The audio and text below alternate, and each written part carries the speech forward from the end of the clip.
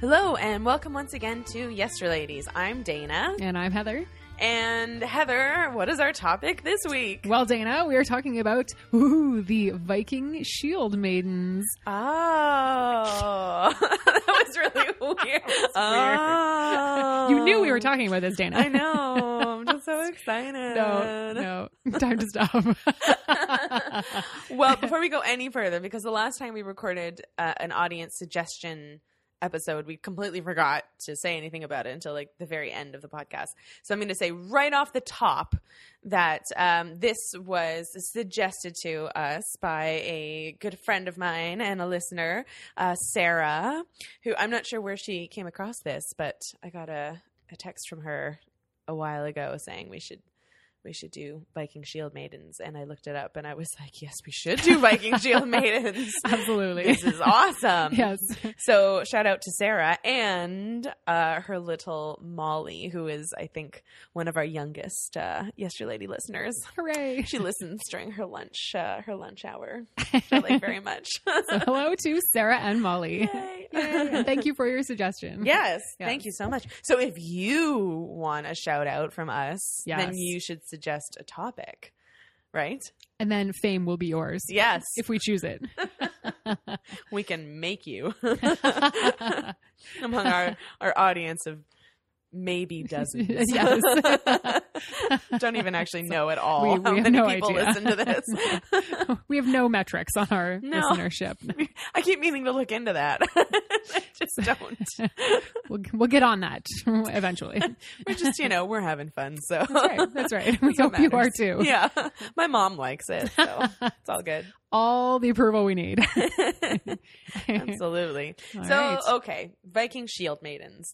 Now, it's a slightly controversial topic, right? Yes. Yeah. Quite controversial among historians and archaeologists.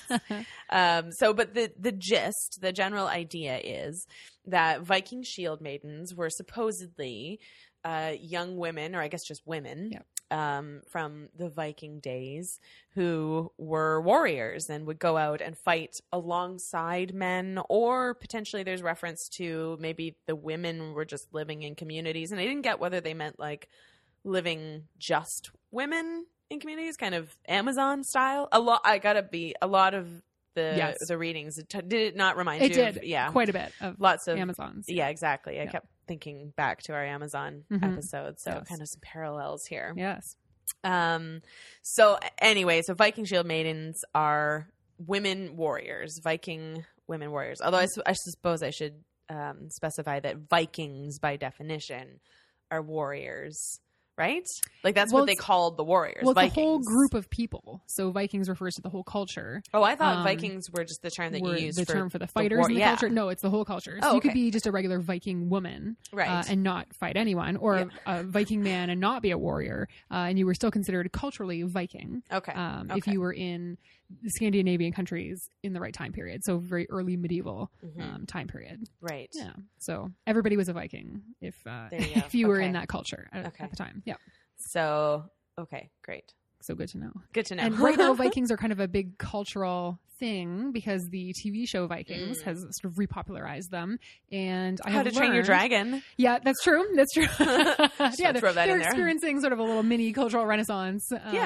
And I have not watched the show Vikings, but apparently there's a character named Lagertha on the show, and she is a Viking shield maiden. So a lot of people started speculating about how realistic this character is, and that kind of led us into this topic, I think. So yeah, I think there's been more in the last couple of years. Actually, I think I don't watch Vikings or the Vikings or whatever it's called, but my parents really like it. So I'm feeling my mom will particularly like this episode. So, hey, Mom. Hey, Marilyn.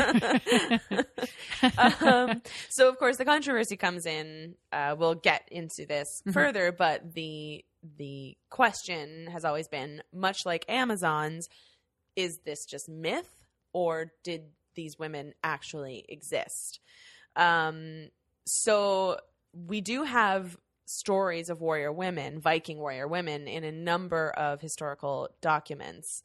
And, there's a mix of some are kind of considered more reliable than others, but there's no doubt that like this is definitely a kind of a storyline that you would see a lot in Viking mythology, and kind of related to the Viking shield maidens was the image or idea of the Valkyries, which I will get into a little bit because they're kind of, I don't know, I feel like they're maybe a little bit wrapped up in each other. But just to go back to the historical record and kind of talk about some of the examples of writings about these Viking shield maidens.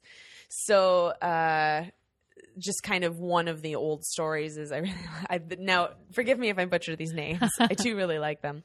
So first of all, there's Hervor's and Heidrik's saga, in which Hervor, who is a lady, surprised me. It sounds like a male name, but you just never know with Vikings. You never know. Yeah. So Hervor takes her father's sword and avenges his death. So I guess this is a big motif, one of the big myths in Viking legend. And then another one, which I got very excited about and kind of went down the rabbit hole a little bit, is Brunhild or Brun.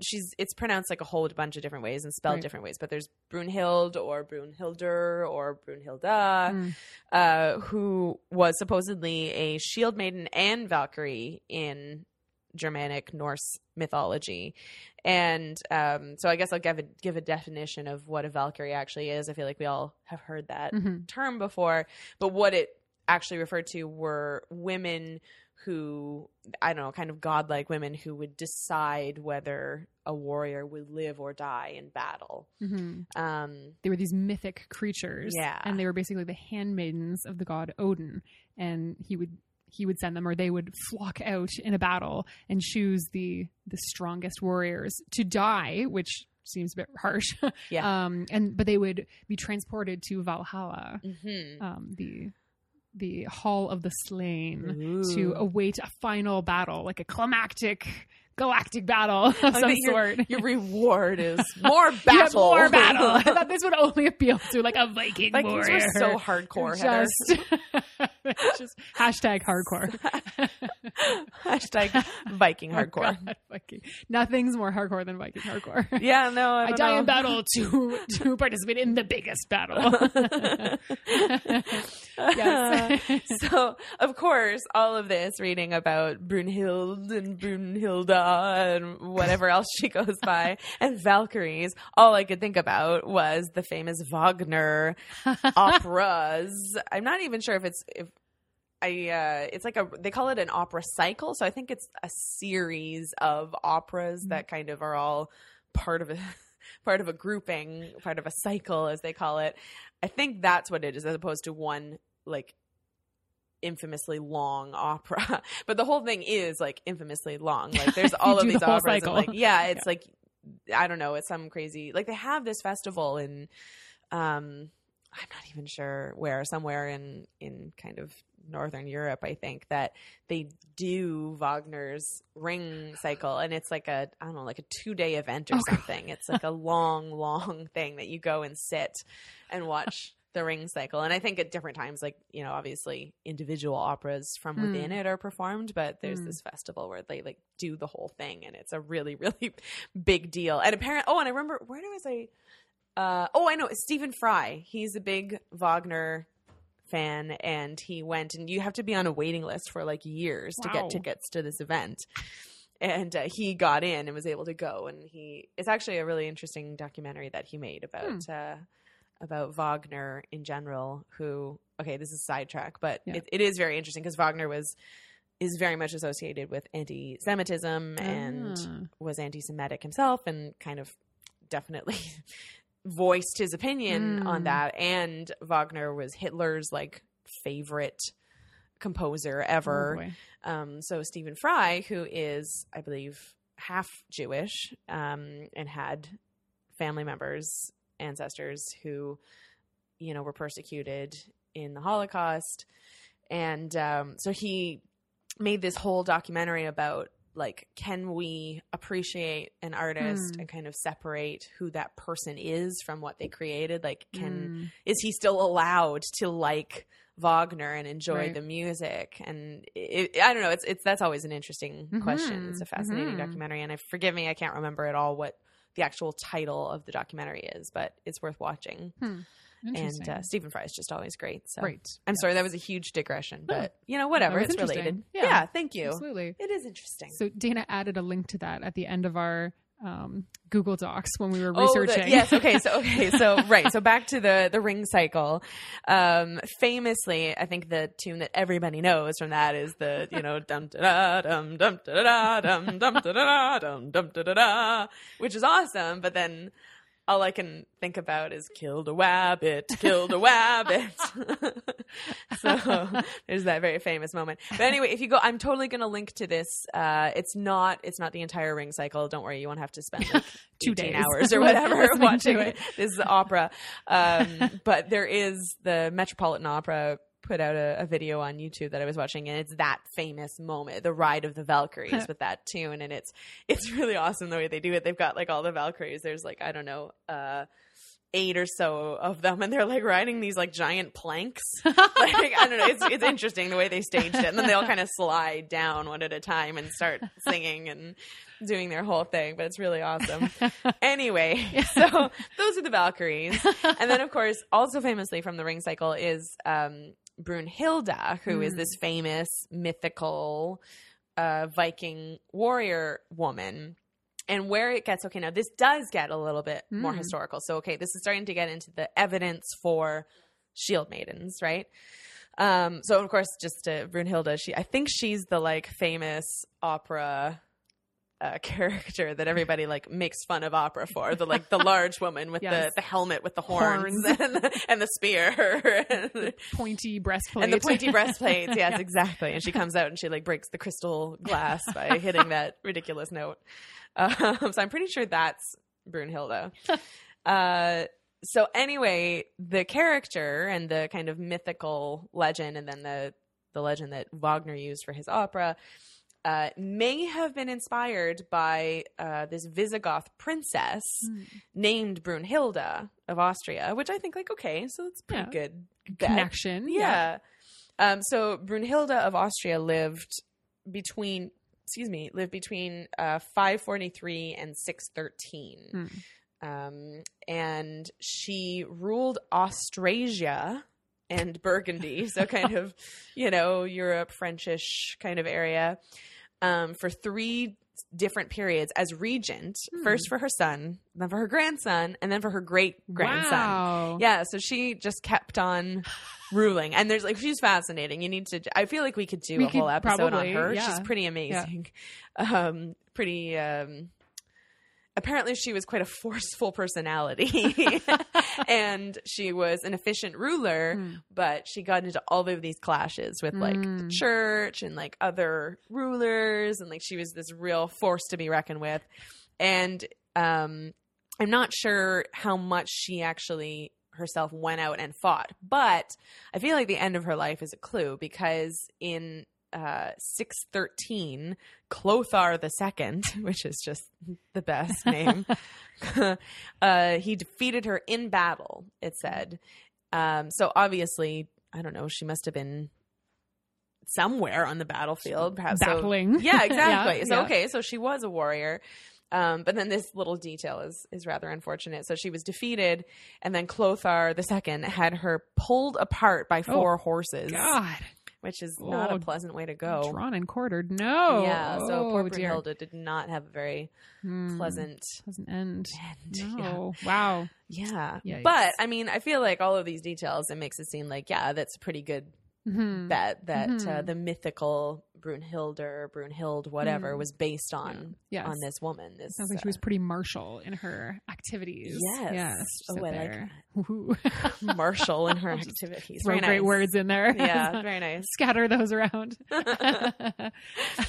Absolutely. So, okay, so this is the thing, right? There are all these examples of individual women who were fighters among the Vikings, which, I think most cultures, there are individual examples throughout history of women who fought or, were kind of unlike the other women around them. So the question is, were there actually communities of women warriors? Like, was this a common thing? Were like half of the warriors that were fighting women, which is a question we'll get into.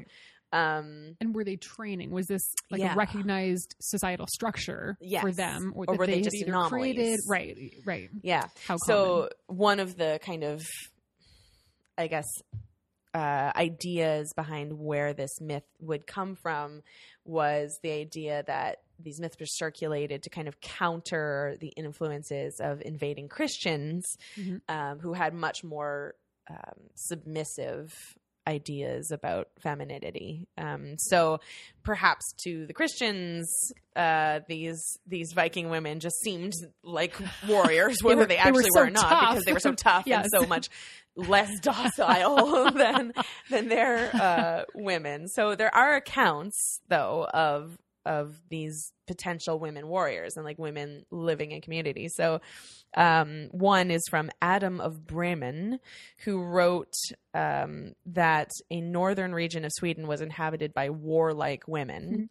So there's him. And then my favorite bit of evidence comes from a 12th century Danish historian named Saxo Grammaticus, which Heather and I agree is just the best name ever. I decided I would like to take that last name. Heather Grammaticus from now on. So, according to Saxo, good old Saxo, he said that there were actually communities of shield maidens, and he names some kind of specific women, but there's this great quote that I'm going to read. We both had this in our notes. It's really awesome. Really good. So Saxo Grammaticus, writing in the 12th century, says, "There were once women in Denmark who dressed themselves to look like men and spent almost every minute cultivating soldiers' skills. They courted military celebrities so earnestly that you would have guessed they had unsexed themselves. Those especially who had forceful personalities or were tall and elegant embarked on this way of life. As if they were forgetful of their true selves, they put toughness before allure, aimed at conflicts instead of kisses, tasted blood, not lips, sought the clash of arms rather than the arm's embrace, fitted to weapons hands which should have been weaving, desired not the couch, but the kill." Which is just like the best thing ever. I want to memorize that and like go about saying it at parties. It's wonderful. Yeah. I must say, Saxo has a very lascivious idea of that. Doesn't seem very Christian either. The weaving seems sort of typical. The rest of the time is just very kissing romantic. and embracing. Yeah, so lots of like looking for the couch. Saxo, my goodness. I really like the line that they had forceful personalities, or the ones who were tall and elegant. Embarked on the way. And I thought of you, Heather. Should I go be a Viking shield maiden? The answer is yes. Yes, you should. So there's, a fair amount of evidence in the historical record that there may very well have been communities of warrior women among the Vikings. The problem is that we just don't know for sure. Like, again, was Saxo Grammaticus just like shocked because he was encountering women who were more outspoken than the women he was used to? Or were they actually, training as warriors?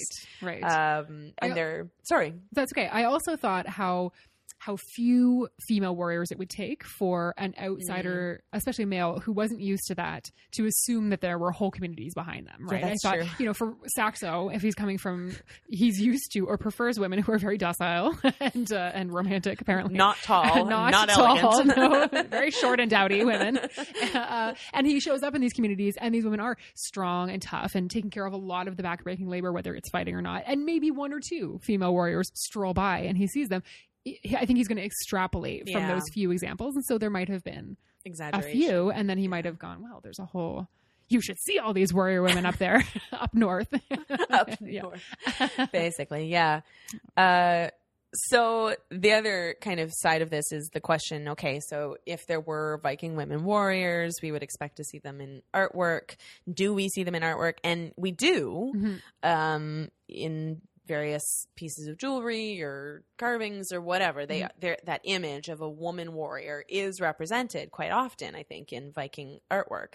The question is, are those Viking shield maidens, or are they just representations of Valkyries, which of course are mythical creatures? Right. But then it's like, I don't know, Were Valkyries based on true the women, idea right? of Viking shield maidens? Right. Like, so this is confusing because Valkyries were often portrayed as wearing armor and carrying weapons. They often had spears and mail. They were wearing chainmail. So it really does become a question of, are these Valkyries modeled after women who were wearing these things, or are they just the mythical characters that we know of them today? And that's where it really started to get into kind of the archaeological record and what do we see in the graves. And that pulls us into kind of the modern discussion of shield maidens. Right. Are you ready to transition to that? I am. Or, so, okay. So far we've just been talking about kind of the historical record and what, older historians had talked about, kind of the oral, or not oral, but the written record. Right. We haven't looked at, is there archaeological evidence of Viking shield maidens? Yeah. So we have cultural evidence, but do we have physical evidence? So Heather, Absolutely. do we have physical evidence? Well, Dana, there is some physical evidence, and it's scarce, but it is there. So I think we could say we remain cautiously optimistic that Viking shield maidens existed. But we're also going to address an issue that recently there was a news story going around about a huge proportion of Viking women warriors, and we're going to get into that later on. The news is not as great as we could have hoped it could be. So. Well, slightly blown out of proportion, I think is what happened. Or misrepresented or researched. Yeah. Yes. So when I started this research, I came across an article by Professor Judith Jesch, and she is professor of Viking studies at the University of Nottingham. So awesome. I thought, what a job description. Like, I am professor of Viking studies. Like, you just are great, or right away. And she was writing for the British Museum. So we've got this really highly credible expert in the field writing about what they found and the evidence. And she was really kind of pessimistic about the existence of shield maidens and basically said, like, no, there's no proof of this. And I was like, I was totally deflated. But then when we kept doing other research, we did find people talking about archaeological evidence and graves, and we'll get into that. But I thought, okay, Professor Jesch, there is some maybe scarce, maybe scant evidence, but there is some evidence for this. So we can't just dismiss the idea of shield maidens. So we have the one professional opinion, and then we go on to what do we actually see in the graves. So in some of the articles that we were reading, they were talking about the archaeological term is, quote, female weapons burials. So usually how archaeologists were categorizing these burial sites was by the grave goods. So they would dig up a whole bunch of skeletons, see what they were buried with, and assign a gender based on what you were buried with. So if you had a whole bunch of weapons, you were clearly a man, and if you had cooking pots and like weaving spindles and things, you were a woman. Or if you had a whole bunch of jewelry. I think actually it was jewelry that they used to determine females and weapons to determine males. And most archaeologists will agree that this is kind of a roughshod way of doing it, that it's not completely accurate. And we don't know if, there was one article saying, we don't know if someone had pinned this jewelry on their deceased loved one, in grief kind of thing. Like it's not 100% accurate. I think you're kind of going to get into this further, but as people have, I think, rightfully so, pointed out, that is kind of applying our traditional gender stereotypes to an older time period that, I don't know. Yeah. I think through most of human history and in most places, or in an awful lot of them, right. There's certain kind of gender stereotypes that have kind of held, in terms of women being more domestic, but not always, and not always in the same ways, and not in every place. And you kind of really have to be careful about assuming just because, certain things are buried, with one skeleton that makes that you can determine their gender that way. Like, that's suspect to me. Right. Yes.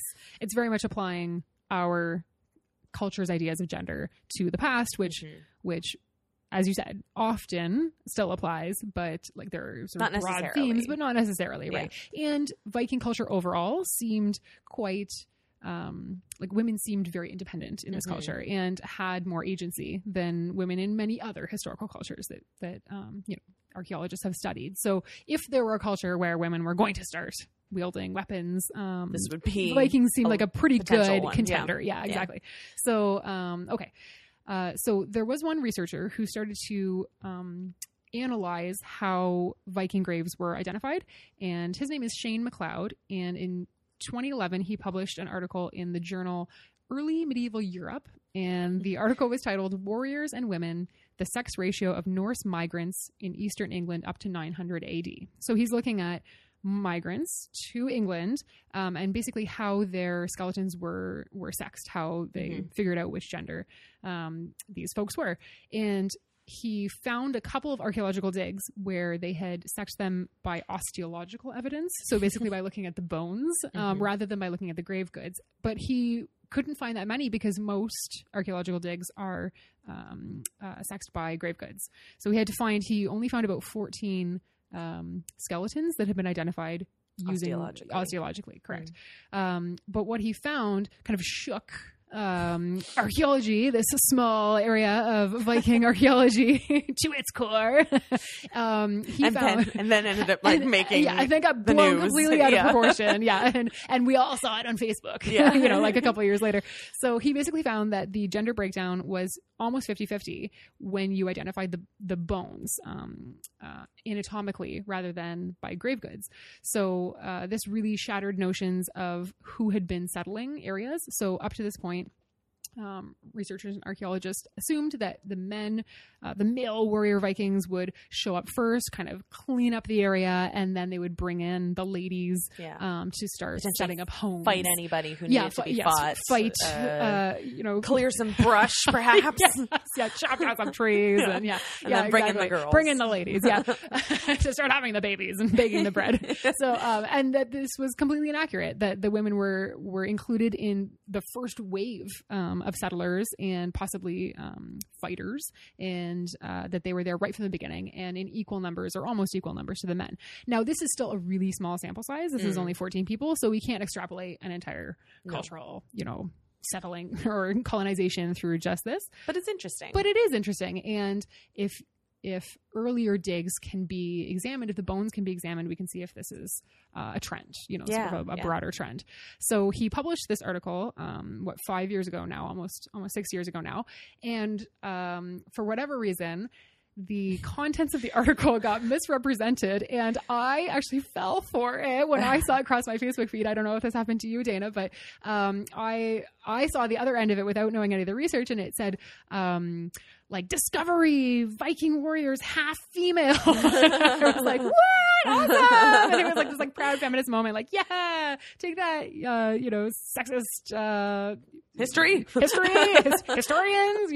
and so this really wasn't the case because he was writing about migrants and not warriors. And so I was taken in by this misrepresentation of his research.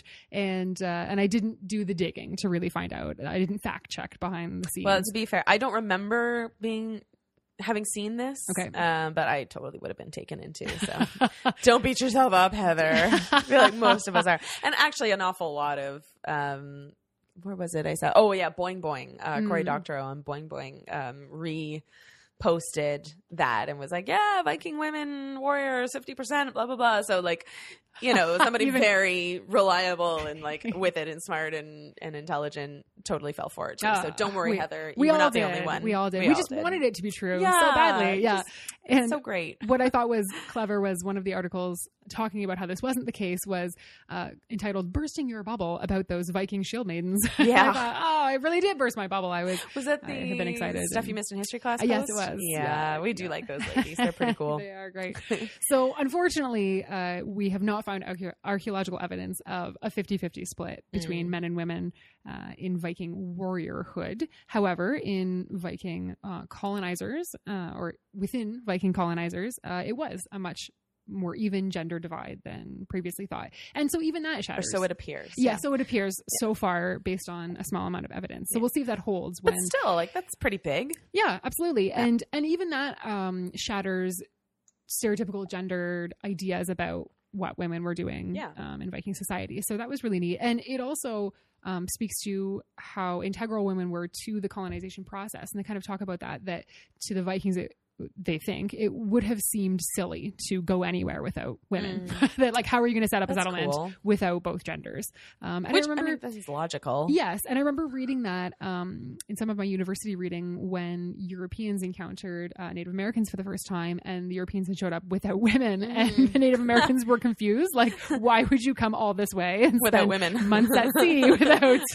the other sex, right? Like, why did you guys all just come together? Like, oh my God, just a big this sausage is such fest. a good point, and I never even thought about it. Right? But that is so true. That Europeans always, when they went anywhere, were like, "Well, we'll go first." And everyone they're approaching is like, "Why did you guys just come alone? Like, this is weird. It's just a big sausage party on these ships." Like, hashtag sausage party. Hashtag European sausage party. Sorry, that's really amazing.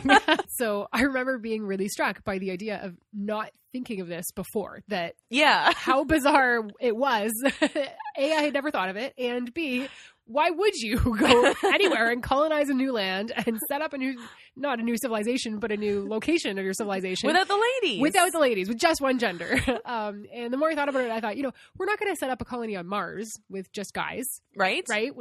There will be people of both genders, and we have ladies on the International Space Station, and you just take both parties when you go, because it makes sense. That's how it works. So I couldn't believe that I had never thought of that myself. Yeah. Yes. But, okay, so we're going to get into some of the actual evidence that we found in the graves that back up the idea. Graves and grave goods that back up the potential for the existence of shield maidens, real shield maidens.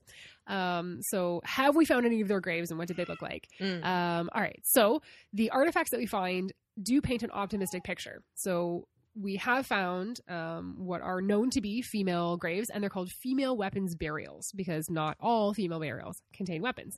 And so we have some Viking women buried with spears. That's from a Gedrup site in Denmark. Arrows. There were 3 Viking women found with arrows in Sweden. So, however, the most common weapon was an axe. So they commonly find axes with female burials in Denmark and Norway. And this was partly because axes could be used in battle, but they were used in everyday life as well. So those ones that could go either way. It could be just a regular tool from everyday life, or a weapon that you were felling a person instead of felling a tree. Well, that's a lovely image. Yes. And they even found shield bosses with some women. So remind me what a shield boss is. So a shield boss is part of the apparatus that you would use to either decorate the outside of the shield, so like metal pieces that would go on the outside, or the part that connects the handle to the shield. Oh, yeah. But they would be metal pieces that would last longer than the shield itself if it was wood or leather or whatever it was made of. So those would remain in the grave while the rest of it rotted away. Would rot, yeah. So, and I mean, a shield is clearly defensive. You're not using a shield in your everyday farming tasks. No. So that's what kind of set these burials apart. And so we do have some hard evidence on the ground of what look like female fighters. So these could be some of our shield maidens, perhaps. Yay. But there's a whole other field that we wanted to talk about, or whole area, and it's called bioarchaeology. And this was pretty cool. I think we both were captured by this idea. We both liked it. But it's tough to apply to skeletons. What it is basically, as a human, all of your activities through your life lead to patterns of wear on your bones, depending on what you're doing repeatedly. So, and I just want to give a quick shout out to Bones. Of course. They're laughing at me. I don't know if any of our listeners watch the TV show Bones. It's been on for like a while now, but it's a good one. I would recommend it. It's entertaining. Anyway, the whole premise is that she's a forensic anthropologist, and she teams up with this FBI agent, and they solve murders. But what's so cool about it is that she just looks at the bones, and that's how she can identify these victims, because of the wear on their bones, which I have always found just fascinating. So like, you can look at somebody's finger bones and say like, well, this person played the piano, or you can look at their arm bones and determine that this person played tennis.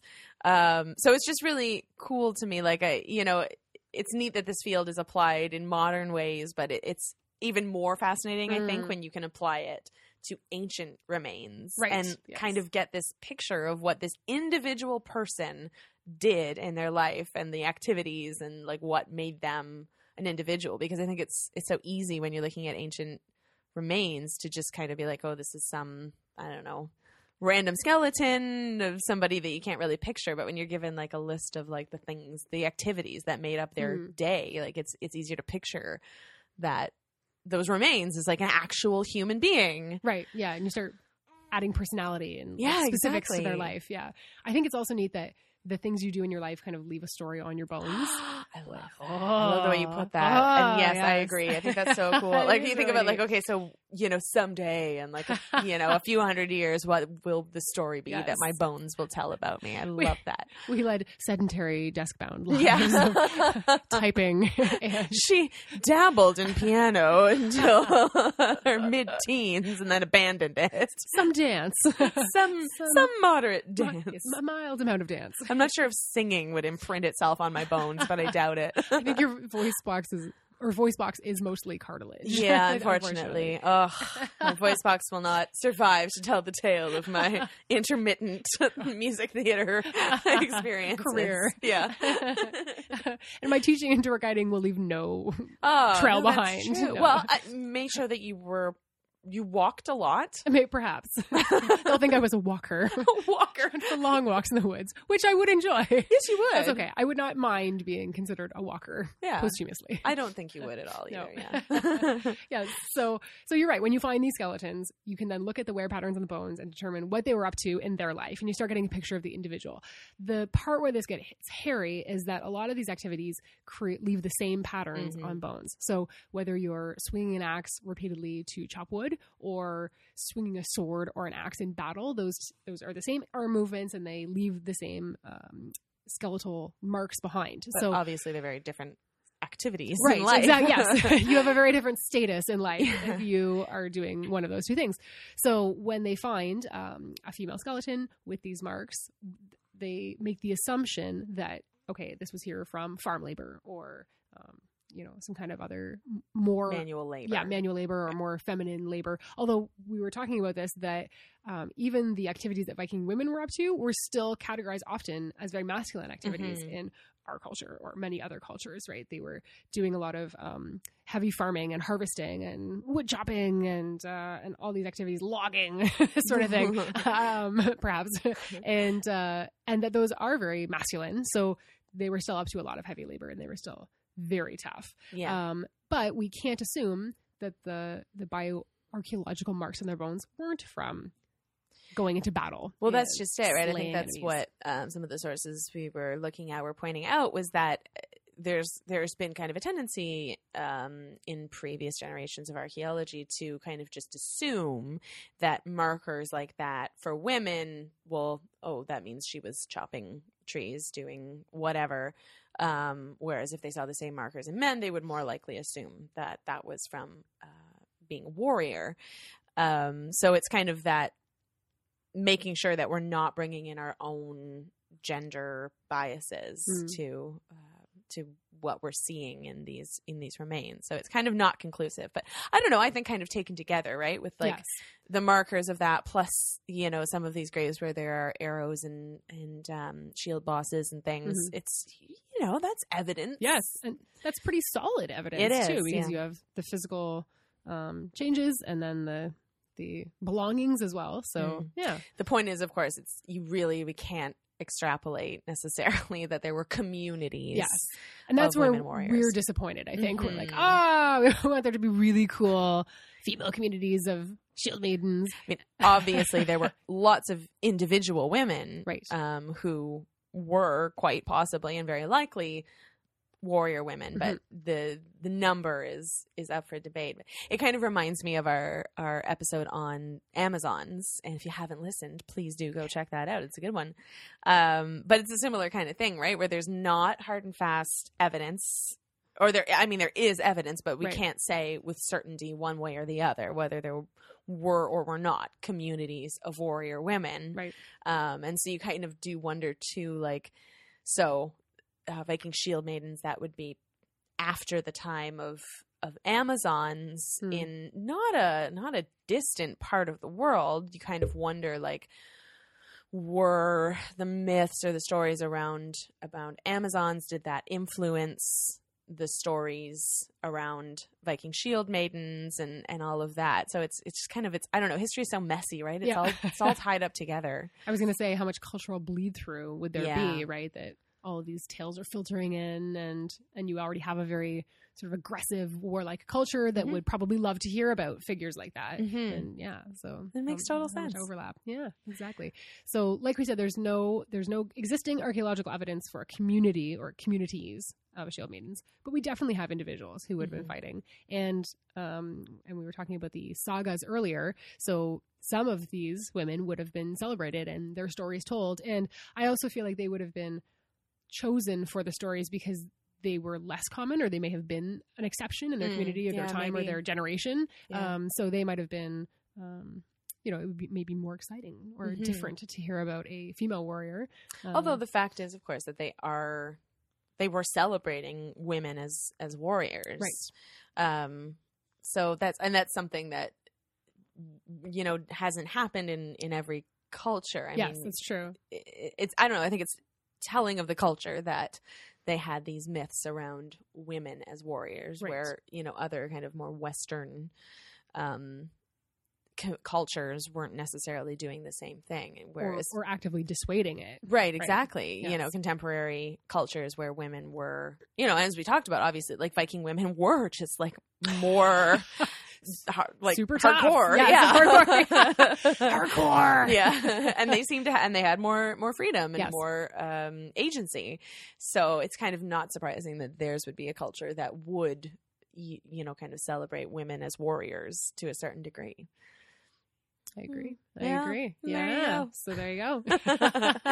Well, I do you have anything further? That's everything that I have. Okay. I'm just waiting. I'm waiting for that big archaeological breakthrough of, I know. We found Viking shield maiden community. Hooray! Hey! And right next to it, yes, a community of Amazons. Hooray! Or maybe centuries below in the layers below. Yeah, exactly. The same site. Directly underneath. That's and then we'll add an addendum to this episode and say, guess what? It's true. So look for that in the future. Keep an eye on our feeds for that story. Oh boy. All right. Well, that's all we have on Viking shield maidens. But as usual, we encourage you to go and learn more. We always post our sources and kind of extra reading along with the podcast on our website, yesterladies.com. Please do go check it out. We're so proud of it. It's so pretty. If you're looking for ways to get in touch with us, you can, of course, visit our website and email us through that. You can also reach us at yesterladies@gmail.com. On social media, you can follow us on Twitter, where our handle is yesterladies. On Facebook, you can visit us at facebook.com/yesterladies.